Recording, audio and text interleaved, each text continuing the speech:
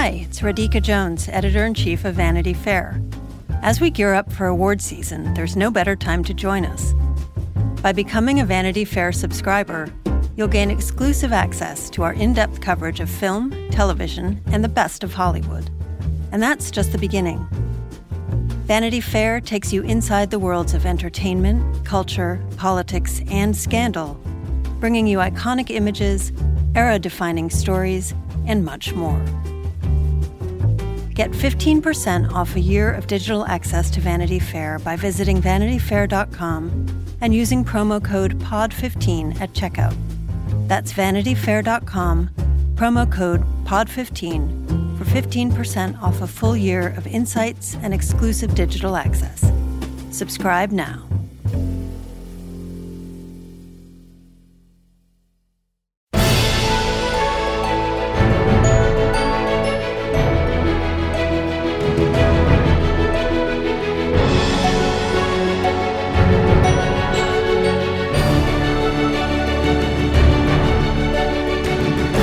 Welcome to Little Gold Men, the award season podcast from Vanity Fair and Panoply that proves that award season really is a year-round event. I'm Katie Rich, the deputy editor of VanityFair.com, and I'm here with Vanity Fair's film critic, Richard Lawson. Hello. And we're down Mike this week, but we're gaining a very special guest for our anniversary tribute to the 1996 Oscars. I know you all have your cakes and 96 Oscars decorations ready this week. I've had them ready for 20 years. Oh, yeah, I know. It's an event. They took place 20 years ago this week, and recently Richard recapped the 96 Oscars at VanityFair.com, which we'll share a link to. And we're going to be going over the highlights of that event and be joined by Christine Lahti, who is an Oscar-nominated actress and who won an Oscar that night in a category that you probably do not think she won an Oscar in, because that's the fun of the Oscars. It wasn't sound mixing, though. Well, that's still to come. Yeah.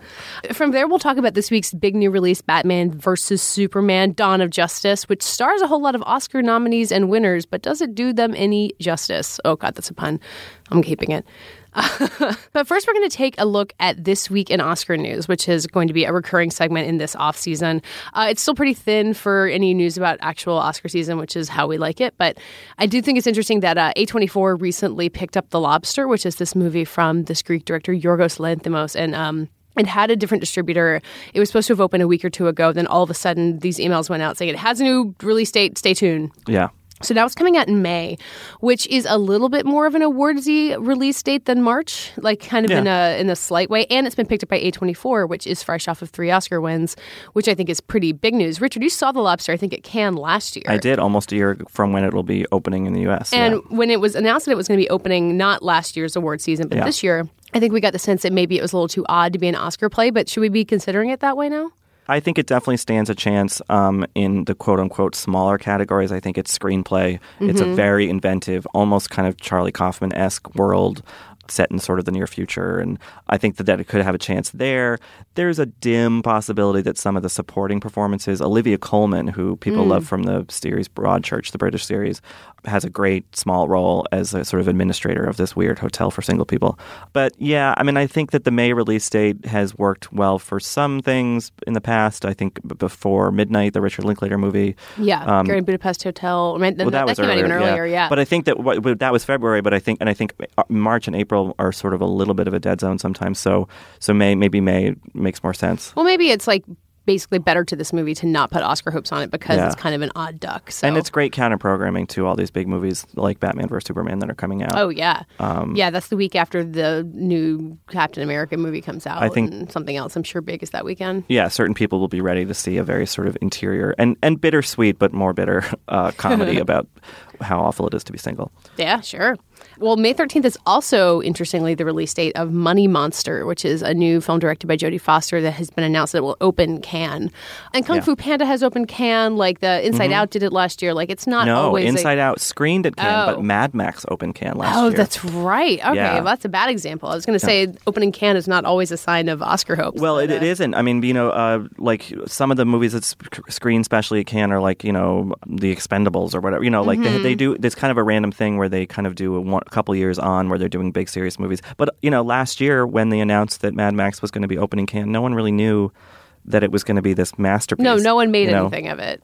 Right. So I managed to catch it right before I went to France last year, and and was like, oh, there's something here. And so it had a bit more of a presence at the festival last year than people expected it to. So we'll see with Money Monster. I mean, it's a very different kind of movie.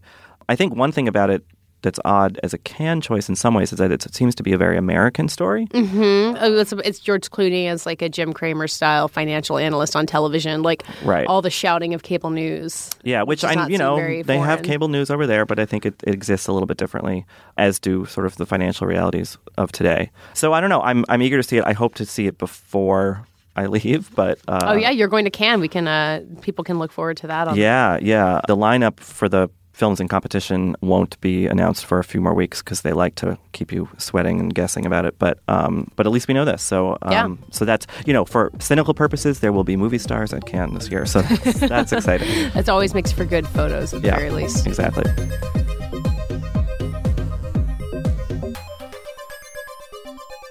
Okay, picture it. It's March 25th, 1996. Braveheart is nominated for 10 Oscars. Kate Winslet is nominated for the first time for Sense and Sensibility. Whoopi Goldberg is hosting for the second time. And Sharon Stone is the queen of the reaction shot. Oh, boy, was she ever. Richard, you recapped the 96 Oscars. This has become a tradition. You've been doing these look-backs at Oscar ceremonies from the 90s every Oscar year. Yeah, it's a sort of technically a grueling task just because it's a lot of screenshots and timestamps and all that. And you're watching like a DVD copy from grainy, a VHS. And there are better quality videos on YouTube, but they're not the whole show. So it kind of, and I think that the graininess actually lends a certain sort of... especially when you're screenshotting like the ads for the made-for-TV movies that were on in between like the Barbara Walters special. So I get, actually, this is some inside scoop. I get these DVDs from our frequent guest, Joe Reed. And so whoever he got them from kept in a few commercials, I think for posterity's sake. So that's been fun. But yeah, I think that what it's really interesting is seeing how the show was different, because this was starting about when I was, 12, 13 years old, and I was really watching the Oscars myself. And I remember them at the time being, as contemporary, up-to-date, modern, fresh as anything else. And now it's like, oh boy. I mean, the 1996 Oscars has, in addition to Sharon Stone, who was nominated for Casino that year, just having the time of her life.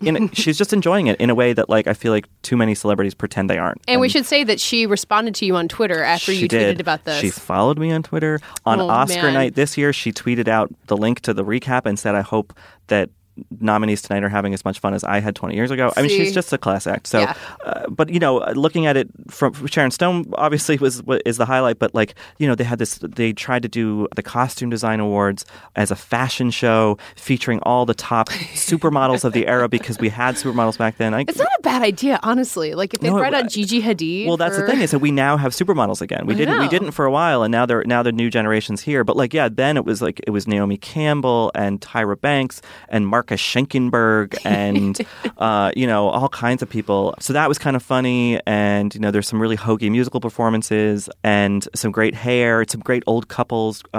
Brad Pitt is introduced, but not Gwyneth Paltrow, because she was just kind of hitting big. Like Seven came out like a year or like months later. Yeah, so that's kind of fun. But one of the kind of, I think, wonderful bits of trivia from the 1996 Oscars is that Christine Lahti, an actress we associate with television, she's won an Emmy and Golden Globes, for Chicago Hope and various other things. But she won an Oscar that night for a live-action short film, and she was gracious enough to get us on the phone. So I think that we should maybe just go to that. Yeah, Christine can talk about it way better than we can, because she was actually there. Yeah, so let's go to that. Christine, thanks so much for being with us. My pleasure. Hi. So can you take us back 20 years and tell us a little bit about how you got to that Oscar ceremony and that win? What was the genesis of this short film that you made? Yes, it was a program for Showtime that Jana Memel at the time was running called, I think it was By Actors or something. Anyway, it was a series of short films that she produced for Showtime, directed by well-known actors. And it gave a lot of first-time directors their shot. I was one of them. And I had developed this short story initially just to perhaps act in and maybe be a TV movie or a small indie film. And then when Jana said, well, do you have anything you want to direct? I said, well, look at this. And she looked at it and she said, well, not only are you going to direct this, but you have to act in it too. Mm-hmm. So that was like, came from the heavens. It just dropped into my lap. So it was actually a kind of dry time for me. Acting-wise, I just had twins, and I thought, well, why not try this? And then, of course, everybody said, you can't act in this and direct it. And I said, I'm not giving this part to anybody else. Sorry. I had developed it for myself. It's a great, funny, comedic, sexy part. Nobody was casting me in funny, sexy parts. So I said, I'm going to star in it and I'm going to direct it. And then it turned out pretty well. Yeah, I should say so. So it was originally, it was made for Showtime, but when did it enter into this sort of Oscar conversation? I mean, was it a conscious choice, obviously, on your part to submit it, or how did that all work? I think they submitted all these short films, which was part of this series. It had to play for a week in theaters, and then it was submitted by them for Oscar consideration. So, I mean, how did you feel when that became eligible? I mean, you make a short film, you want to give yourself a good part, but was there an Oscar nomination ever in your mind when you put it all together? It had occurred to me only because one of my best friends had the same experience. He had done it was called Chanticleer at Showtime, and he had done a Chanticleer film and also won an Oscar for it. So it was kind of in the back of my mind, but it was certainly not something I was thinking about while I was doing it. It was really an extraordinary experience getting to direct for the first time, and it was funny because I'm married to a very well-known director named Tommy Schlamme, who has an extraordinary resume of directing a million great things like All the West Wings and Studio 60 and the list goes on. And he was so supportive that night. And all these people would come up to him and say, aren't you so proud of Christine? And say, oh, yes, yes, yes. And then finally a really good friend came up to him and said, are you pissed? He said, yes, this is ridiculous. How did this happen? First time out of the gate. Yeah, exactly. Yeah, exactly. Now, you had been nominated as an actress for Swing Shift in the 80s. And so how is the experience different as a filmmaker versus an acting nominee? Was there any sort of noticeable difference, or was it all kind of the same mad swirl of luncheons and all that stuff? It wasn't so mad and swirly back 20 years ago, honestly. It was like it is today. I mean, the hoopla today is kind of over the top, I would say. And you guys know probably better than I do because I haven't really been involved with all the parties and the campaigns. Oh my God, the campaigns. Yeah. So it was much more low key, both when I was nominated as an actress and also as a director. But I don't remember any distinctions between them, really. So when we go to the actual night of the awards, I think you were up against Jeff Goldblum was in your category too. Is that right? Uh-huh. Was there a sense of competition going into the evening? Like, did you have any expectation in that regard? No, Jeff Goldblum and I are good friends, and I believe we'd already worked together, or we were about to. We did a movie together called Hideaway. And then also Griffin Dunn and I were friends because he produced Running on Empty many years ago that Sidney Lumet had directed. So we were friends, and I think it was all just fun and, pretend kind of competition. I didn't have, it was certainly not seriously like, I've got to get this. It was none of us felt that, at least from my point of view. Well, then how did you feel when your name actually got called? Did you feel less prepared because it was so uncompetitive? No. I wrote a speech. I think we all wrote speeches just because I don't know why you wouldn't. To. Right? Yeah, why wouldn't you write a speech? You know it's going to be either you or 4 other people. That's it. Yeah. So I wrote a speech for the time I was nominated for Best Supporting Actress as well. But yeah, when my name was called, it was just, thrilling. And it was funny because the first time I was nominated for an Oscar for the acting award, I had read all the odds are this, and here's who's expected to win. And there was a little of that going on still. And people picked their favorites and who should win, who will win, those things. And I was kind of the favorite. So I was thinking, well, this might happen. And both of my legs were asleep. I don't know how that happened. So had my name been called, I literally think I would have had to crawl up to the stage because I how you have to kind of wait a second while the blood comes back to your feet. Oh yeah. So it was so funny because I thought as they're as they're about to announce the winner, I'm panicking, thinking, if they call my name, I can't go up there. I don't know how. I cross my legs too tight or something because I have no circulation in my legs right now. So I wasn't really relieved when Peggy Ashcroft's name was called, but there was a part of me that was happy I didn't have to crawl. Well, clearly your Oscar was destined for you about 10 years later. It was just waiting for you down the road. Do you remember giving your speech? I know a lot of people say that they get off the stage and they're like, oh my God, what just happened? No, I don't remember much of what happened. I do remember that Jana and I had decided how much time we were each going to take because it was so specific. They had just started, I think, you can only have 24 seconds or whatever it is. So we had divvied it up and there was it was all kind of decided. That's what I remember, but I don't remember what I said or much about it. I was kind of out of my body. So then what did you do after? Did you go to all the parties? Yeah. Afterwards, we went to the governor's ball. The first time I was nominated, I was with my parents, and that was really fun because my mom was such a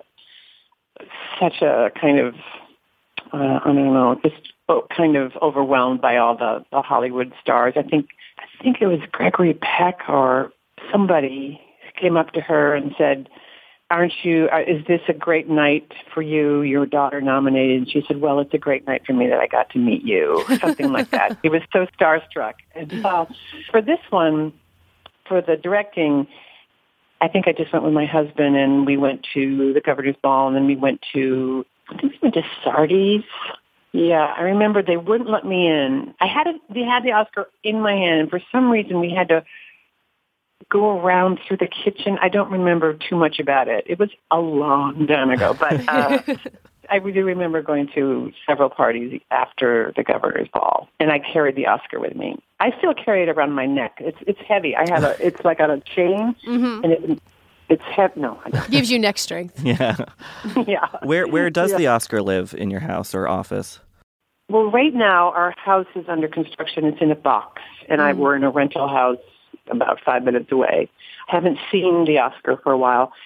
When the kids were young, my daughter would dress up my Emmy and my Oscar. My Emmy had Barbie clothes on it all the time. My Oscar had Ken doll clothes on it. And that seemed fitting and kind of adorable and, took away some of the gravitas, which is, I think, important because they are, they're wonderful, but they're also silly in a way because really what is it?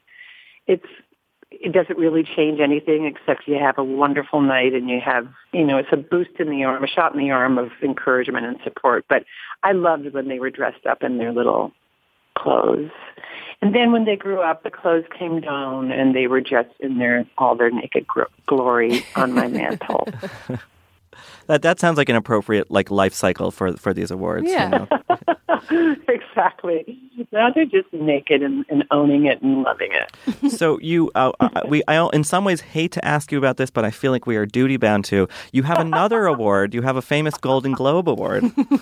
I'm not sure what you're referring to. How often do people ask you about that? Or if anyone of our listeners don't know, Ms. Lottie won a Golden Globe for Chicago Hope, I believe, and you were in the bathroom when your name was called as a winner. So does that get brought up a lot with you these days, or? Every single time I do an interview, it's brought up. I've been writing stories. I've been writing original nonfiction essays, stories about my life, and one of them is about that night and just all the specifics of how I felt and how that happened. But briefly, it was that I looked in the program and it said order of awards to be presented, and I saw that my category was towards the very end, so I thought I had time. And that Golden Globe award show is so long, and I couldn't really eat. I can't drink. If I'm going to speak, I can't have even a sip of wine. I just wanted to be really, present. And so I just thought, I'll just split and go hang out with my girlfriend in the restroom.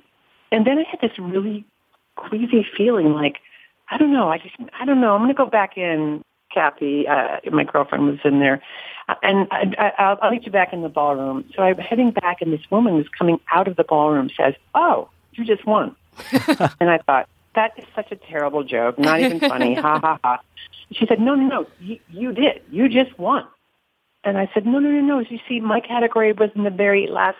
And no, you just won for Best Supporting Actress. Sorry. And then I thought, okay, I'm dying. So I walked in, and there was Robin Williams vamping on the stage because they knew they would move on. He knew that they would move on unless he did that. So he was improvising this incredible monologue. For cloning.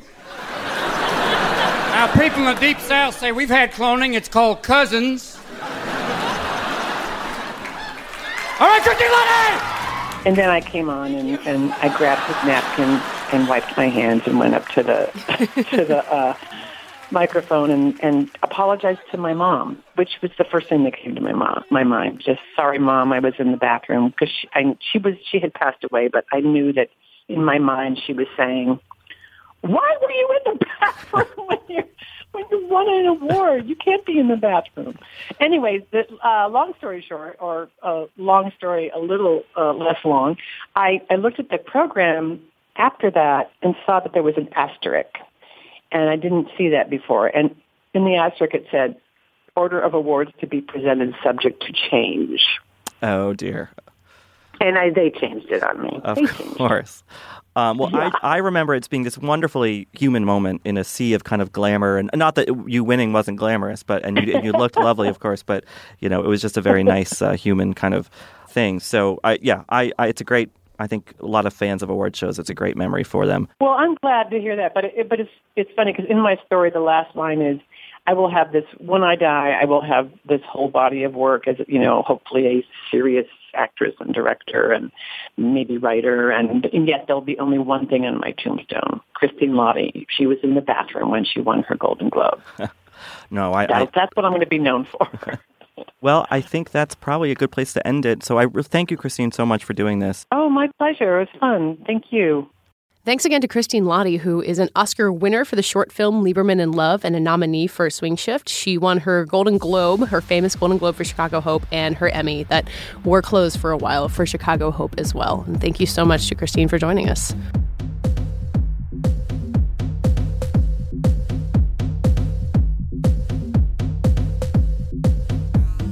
So if it were November, we would definitely not be talking about Batman vs. Superman in terms of Oscar context. But it is March, and Batman vs. Superman Dawn of Justice is the movie coming out this week.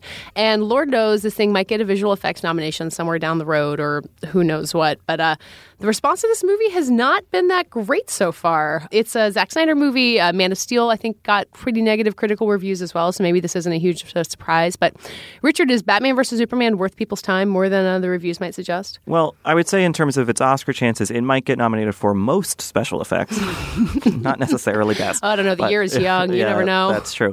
No, I mean, I was really down on Man of Steel. I think that it's one thing to have three Batman movies that are sort of set in this very serious, dour tone. But once you get Superman, who's a flying alien who can shoot lasers out of his eyes, wears a big red cape, wears a big red cape and a big ass, this kind of really humorless, self-serious tone doesn't really work. And so Man of Steel, I think, suffered for that, and also because it's just this senseless melee of destruction that a whole city is basically raised, and kind of cui bono, like what are we really watching? Mm-hmm. So I went into Batman v Superman: Dawn of Justice with some trepidation, and a lot of those similar problems are there. The self-serious tone, the sort of why, the kind of murky motivation, why is anyone trying to do this? Why are Batman and Superman fighting? Oh my God, the question I felt like such an idiot riding the subway, being like, but guys, why does Batman want to fight Superman? Right. And no one really had a good answer, and we had just seen a 2.5-hour movie about it. Yeah, there's a thin sort of, which actually kind of brings me to what I liked about the movie. There is a thin line of sort of questioning about the need, the necessity of superheroes, the safety of their existence. It's a kind of mulling over of these sort of broader, questions about what would society do if some avenging superhero came in from space. Yeah, which is And Batman represents the negative side of it. He's like, this is dangerous and I want to stop him. But then it takes on this weird personal dimension that the movie I don't think sells really convincingly.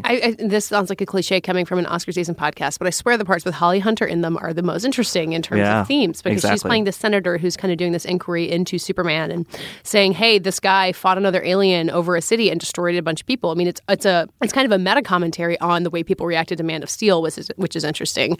But she's raising these questions, and in a way she's kind of allying herself with Lex Luthor, which is not a great idea.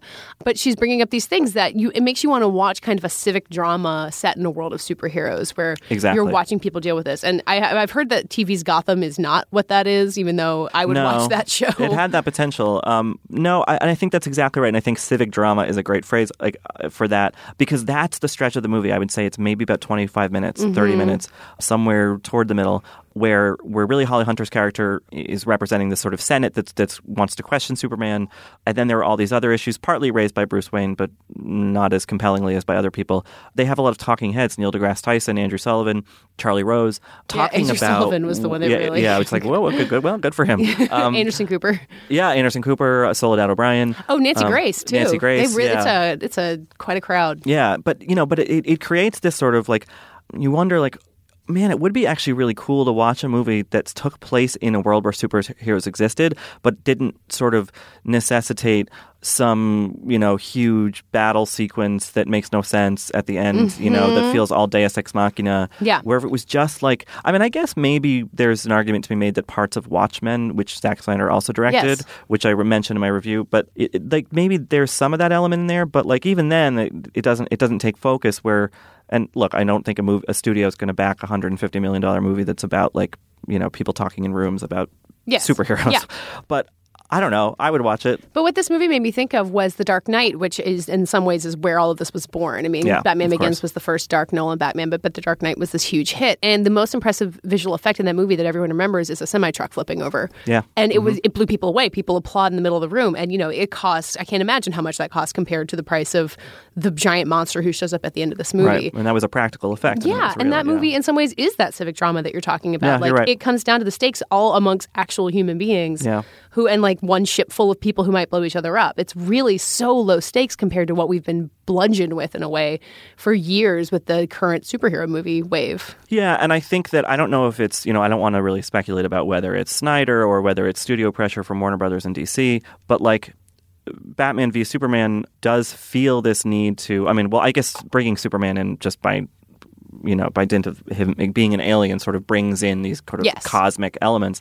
But, there does feel like the film feels pressured almost to expand its universe to sort of match the Avengers. Well, that happens very blatantly at a certain point. And it's called Dawn of Justice. It's very clearly being set up as the start of a Justice League series, which is DC's equivalent of Avengers. Yeah, and I just don't know that we're going to be able to do 4, 5, 6, who knows how many movies in this tone. Oh yeah, it's exhausting. Well, and so Wonder Woman shows that. That's not a spoiler. She's in the trailers. Yeah. And she is really interesting. I think Gal Gadot was a real blank slate for me. I didn't know what to expect from her, but I thought she was really delightful, especially when she emerges in her Wonder Woman costume. And I agree. You get this hint about when her movie is set, which I think was public knowledge, but I didn't know. Right. And it made me really intrigued to see a movie about her that doesn't have to do this. It doesn't have to be about brooding men. It doesn't have to be about cities or modern security concerns or anything. Yeah, cities. Yeah, exactly. No, and I think that she's firmly a supporting character in the movie. Yes, she's a very small part. But watching her and then comparing her to... And look, Ben Affleck does a fine job as Batman, but just I don't give a shit about this rich, sad guy who, does bad things. Who we've seen, 8 movies about in the last decade. We get, in the beginning, I don't think this is a spoiler, we get a sort of montagey origin story for Bruce Wayne, and it's I have seen that Bruce Wayne's parents 7,000 get killed. times. I don't need to see it again. I know we're going to get it in her own movie, right? That is happening. Yeah. No, there's going to be a Wonder Woman movie. It's just, just the tantalizing bits that we see of her in this movie. It's for God's sakes, let's at least do that. That's something new that we haven't seen before. Just the sight of a woman wielding superpowers. I realize how rare that is. I mean, the X-Men movies have done it more. You had Scarlet Witch in Avengers, kind of her powers. But, Wonder Woman's got a golden lasso. It's cool. Yeah, she's toe-to-toe. So, and she's stronger than Batman. So, yeah. I like Ben Affleck as Batman, too. I feel like I could watch more movies with him. I mean, he's kind of an asshole, which is kind of what Batman is. Like, it fits it. And I do like the sense of history that they've kind of wove into this movie, where, you know, he and Bruce and Alfred, played by Jeremy Irons, keep referencing, you know, 20 years of crime fighting and blah, blah, all this stuff. And it's like, oh, so there's history here, and I think that's interesting and cool, that, like, the idea of, like, an older, wearier, angrier Batman. But that history is so vague. Yeah, so vague, and his motivation is really muddled. And there's a really, I'm not going to spoil it, but you'll know exactly what I'm talking about, Katie. There is the silliest of connections that finally forges Batman to Superman together. Yeah. I can't believe it. Of all the possibilities in the world, that's what they went with. Yeah, there's this implication that Batman's been fighting crime for a long time. You see evidence of the Joker in his past, and kind of get that there's a backstory there. But we don't know what the people of Gotham think of him. If, you know, there's all this stuff about Superman's public image, nothing about Batman. Like, there was no mention of Batman in Man of Steel, even though Gotham is literally across the river from Metropolis. It's literally like Jersey City. Yeah, that's exactly. It's not like it's, you know, a Metro North ride away. It's literally like a ferry. Yeah, right there. Yeah. And like, Batman and Superman are so interesting together because Batman is a detective. He's this human. He's like operating on like a very individual level, and Superman is on this globe-saving level. And watching that contrast between them should be so interesting, but the way that those characters developed and kind of pushed toward each other never pays that off. And especially when it comes time for them to fight, you're just like, just have a conversation, guys, and you'll figure this out. Like, because they have to team up. Like, everyone knows Batman and Superman wind up in the Justice League, which is what this movie's establishing. Right. And so to make a conflict between them interesting, you really had to make more human stakes involved, which didn't happen. You know, that said, I don't think that the movie, I think it's a vast improvement on Man of Steel in a lot of ways. I find myself, despite my sort of continued annoyance with these superhero movies where they feel like every movie is just an ad for the next one, I did find in the little teasing bits about what's coming next, I did find myself kind of like, oh, that's, because we get a few glimpses of some other folks too. I found myself interested, if nothing else, out of just sort of curiosity to see what this looks like, because we're about to enter a realm with Superman, with Wonder Woman, with other members of the Justice League that really strain this sort of credibility. Yes, it's not realism. Like, Nolan's Batman was like, this could all happen in the real world of someone with enough money, and we are beyond that now. I mean, the big joke in one entire or two seasons of Entourage was that they were making an Aquaman movie, because how silly that would be. Well, Jason Momoa has been cast as Aquaman. That is public knowledge. So look forward to that. Yeah, so I don't know. I'm weirdly, I wouldn't say optimistic, but I am weirdly curious about what's coming next, which, as a moving part of a bigger machine, is probably what the studio would hope for from this movie. Like, I will go see the next one. I'm very curious if it makes as much money as Deadpool, which is the big superhero surprise hit of the year so far. Yeah. And it's outgrossed Man of Steel already. It's the stakes for that one were so low, and the stakes for this one are so high. That there's such an interesting contrast. And I just wonder if people are going to say to their friends, "Oh man, you got to see Batman fight Superman," because that. That whole hook of the movie is so thrown in with this big blender of plot points and characters that don't gel the way that they need. Yeah. And story is not always the most important thing in superhero movies, but I think in this case it detracts a lot from the impact they're going for. Yeah, and I don't know, I'm not the best judge or really judge at all of what is really fan service in any of these movies. I don't know what nods or allusions they're making, and so I guess we would have to talk to an expert on those matters, like how they align with comic books and stuff. Yeah. But I will say, from my perspective, there was enough in this movie that I felt that were nods to the comic book fans, where I was just like, well, okay, but I don't get it. Yeah, oh no, that happened to me. There's one specific moment where that really happened, but there's even a part where a character gets outfitted with like a futuristic wheelchair, and I was like, is that a thing? Is he going to be a villain? Exactly. Every little thing, I was like, oh, every time they would just focus on like a random extra, I was like, oh, is that like a character? Is that a thing? Is that a thing? So is that a way to watch a movie, and is that a movie that a lot of people want to watch? I don't know. Yeah, and I think that the world of superhero fans, like, there are so many more people who have seen The Dark Knight or Avengers than have read any of those comics or who know anything that Aquaman does. So if you're going to be building this world and you want everyone to go see it on the scale that like everyone went to see Star Wars, you need to make those stories stand on their own. Yeah, and I don't know if this. But Wonder Woman did. So it's proof that they can't. Like, it's proof that it can happen. But Yeah, this is just the very beginning of a very large machine. So another machine, and then we get Civil War like next month. I know. Yeah, so. the Captain America movie that is also just an Avengers movie comes out next month, and Captain America fights Iron Man. So it's a same bros fighting bros. It's a tough spring. It's their world. We're just living in it, I guess.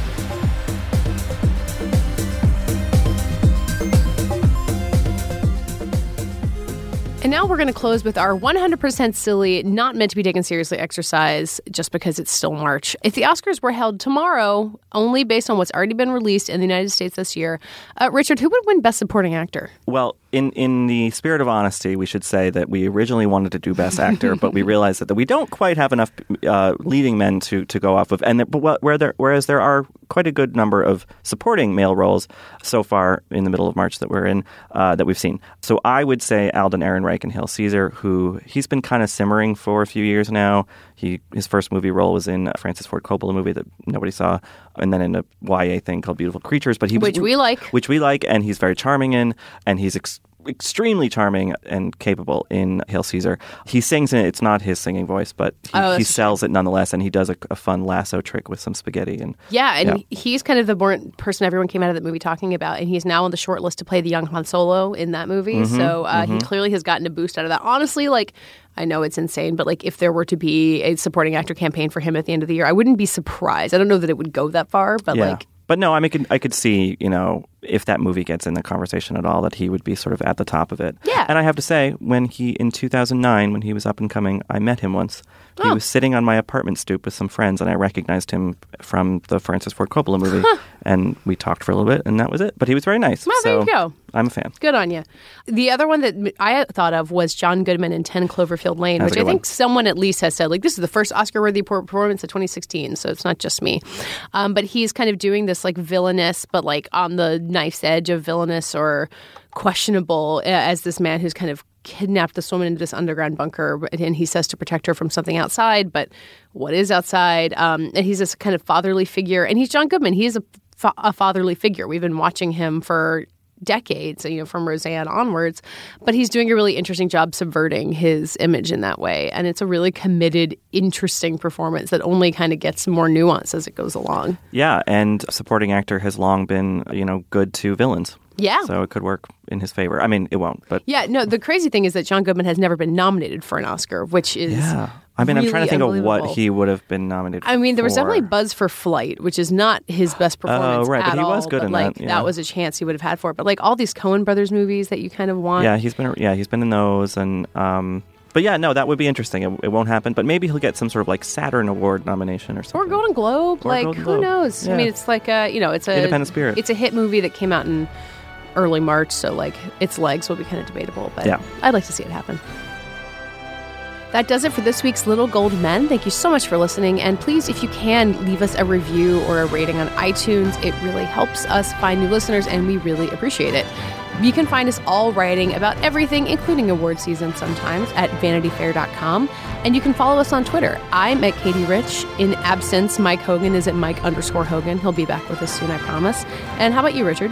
I'm Rylaws, Rilaws. This episode was produced by Zach Dinerstein and edited by Tim Einenkel. And thanks to Laura Mayer and Andy Bowers at Panoply. And this week's award for inadvertent defense of Donald Trump's hair goes to Christine Lottie. It wasn't so mad and swirly back 20 years ago, honestly. It was like it is today.